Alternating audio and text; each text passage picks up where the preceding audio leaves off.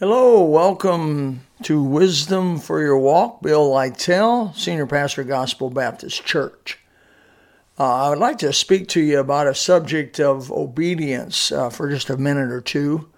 Much has been said about obedience as a born-again Christian. We have a song, one of our favorite songs, Trust and Obey, There's No Other Way to Be Happy in Jesus, but to trust and obey. And I agree with that, man. I mean, really a whole lot of being happy in God is not being rebellious, but being submissive to the will of God, because the will of God is the best will. It makes sense logically. If God knows everything and He's all wise and He has a will for you, it would be the best will. So once you get born again, that's His will. It's not His will that any should perish, but all should come in repentance. I believe that's 1 Peter 3:9. And, once people get born from above, that's His will. Then it's His will that you follow Him. And if you love me, keep my commandments. Jesus said, you're a friend of mine if you do whatsoever I command unto you in the book of John. So He tells you straight up and down, and it's just logical. It's just logical. If He knows everything, and He's all wisdom, and the Bible says He is, then His will is the best will. I hate to say it, but our little feeble little mind with a few years experience does not out-negotiate and out-class God's infinite, all-knowing concept and understanding of the world. So I just, as a child I just say, hey, look, your will is better than my will. The verse that sticks out to me is Luke chapter 6, verse 47. Verse 46, excuse me. And why call ye me Lord, Lord, and do not the things which I say? Let me say it again. And why call ye me Lord, Lord, and do not the things which I say? Illustration of that is when my son and I only had one child, a boy, and I determined to schedule him into my world. I determined to literally make 2 Saturdays a month, family day, or a day that I would take him and my wife, Lord willing, to do something, but specifically him. That I would spend time with him in the evenings doing devotions, something out of the Bible every night. Talk about God and etc., and include him in the spiritual walk that I was walking. And so one of those important lessons I wanted to teach him was obedience, absolute obedience. In other words, if I tell you and I say something, Troy, do what I tell you to do. Question it later, ask me later, but at the moment, do exactly what I tell you to do. Your life could depend on it. If you sit there and negotiate, question, and we do this to God all the time, the opportunity goes by or the danger takes us over and we get punished for it. My son and I did a lot of hunting together in Florida. And in Florida, there's what they call the diamondback rattlesnake. Now I've seen them as big as 6 feet long. Oh my, about 8, 9, 10 inches in circumference on the middle of the belly area. The head, the fangs being over an inch long. And Troy was probably about 6, he's probably about 7 or 8, I guess. I hunted with him, had him usually walk behind me. I would forge ahead. A lot of the brush and the palmettos and various places we went. We would be hunting for quail, sometimes some dove, maybe even other things. But when we were walking, I'd say it was important for him as 7, 8-year-old, 9-year-old, even up through 10, that he stay right behind me, pretty much maybe 2 feet, 2.5 feet behind me, and then he not wander around. I have a gun, and I'm looking for things to run out, and I want to know where he's at if I'm going to shoot. You never shoot if you don't know what you're shooting at, clearly identified, and if there's any question, you don't shoot. So here I am, I'm hunting, and he and I are hunting together. And we had gone over this little rehearsal. If I tell you to stop, son, you immediately freeze. If I tell you to go, you immediately go. If I tell you to run, you immediately run. And so I go all over this with him. So one day we're going, and we had done this, we'd many times hunted in the woods together.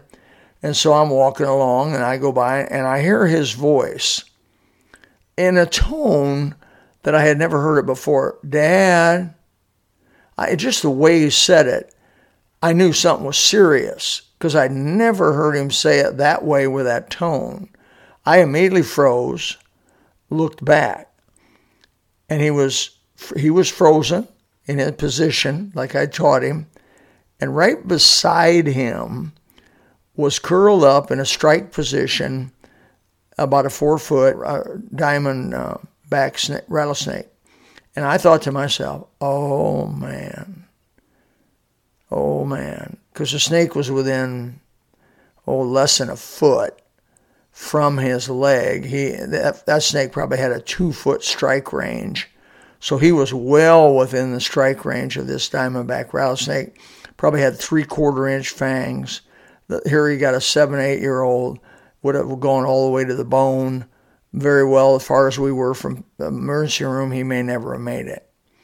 And so all that kind of runs through your mind, zip, And so I said, Troy, do exactly what I tell you to do. Very slowly move your front leg behind your other leg, and then move very slowly with no jerking. Move your leg back behind your other numbers. Basically walk backwards, very like slow motion. The boy did exactly what I told him to do. He moved his one leg real slowly back, and then the other leg back, and the snake just stood there. He was in a strike position, head up, curled up, and he had his rattlers going, and I just was waiting to see what was going to happen. And because Troy moved, if I may say it this way, we know God helped us, right? I mean, I give him all the glory, but we did what we knew to do because he obeyed me and did exactly what I asked him to do. He was able to not alarm that snake, and so that snake did not strike. As soon as we got past the snake a little bit, we got out of there. And so the lesson is Troy did exactly what I told him to do, and it helped him, likely saved his life or from injury. How many times does God see a danger ahead of you, beside you, around you? And he knows it's there, but you don't know it's there. And he says, I want you to do this. I want you to do that. First of all, the safest place in the world is at church when services are being held. For sure, if you're at church when services are being held, you won't go out and get in an automobile accident or get drunk or do something stupid, something immoral, if you're at church. So that's a lot of part of it. That's Sunday morning, Sunday night, Wednesday night, and other meetings, special meetings, missionary revival meetings, and various things. If you're just at church when they open up, it's going to be a good place for you. That's God's will that we meet together. The Bible says it, not forsaking yourselves, assembling together as the manner of some is. Don't do it. Why? Because it's good for us to be together. It's good for us to hear the word of God. It's a meal being served up by God's man for God's people. It will build you up. You may not remember every sermon. Let me say this about sermon memory. In a whole year, you may only remember 1, 2, maybe 3 sermons off the top of your head. But that doesn't mean you didn't eat.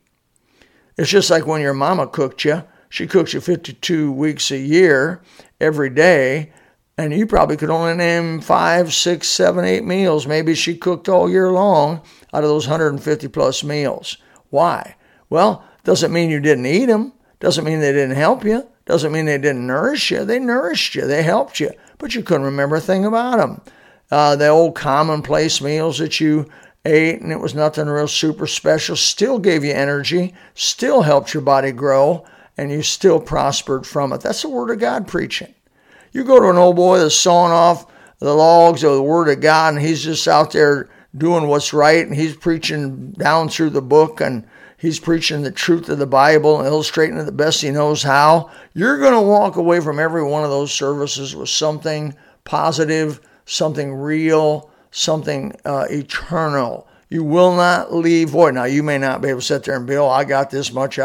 Once in a while, if you do that, mama fixes some old fried chicken with that old thin skin just right, the mashed potatoes and gravy and hot butter melted over them. Sometimes you get one of those sermons. You go, wow, that was a good sermon. Yeah, well, if you weren't there on a steady basis, you may have missed that one. And I can't tell you as a preacher now for over 45 years how many people miss those because they're not faithful on a regular basis. They're hit and miss.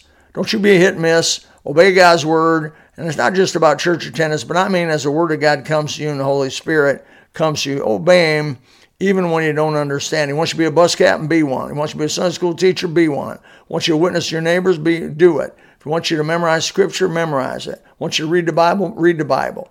And you will, in the end of it all, be glad you did. This is Wisdom for Your Walk, Bill Lytell.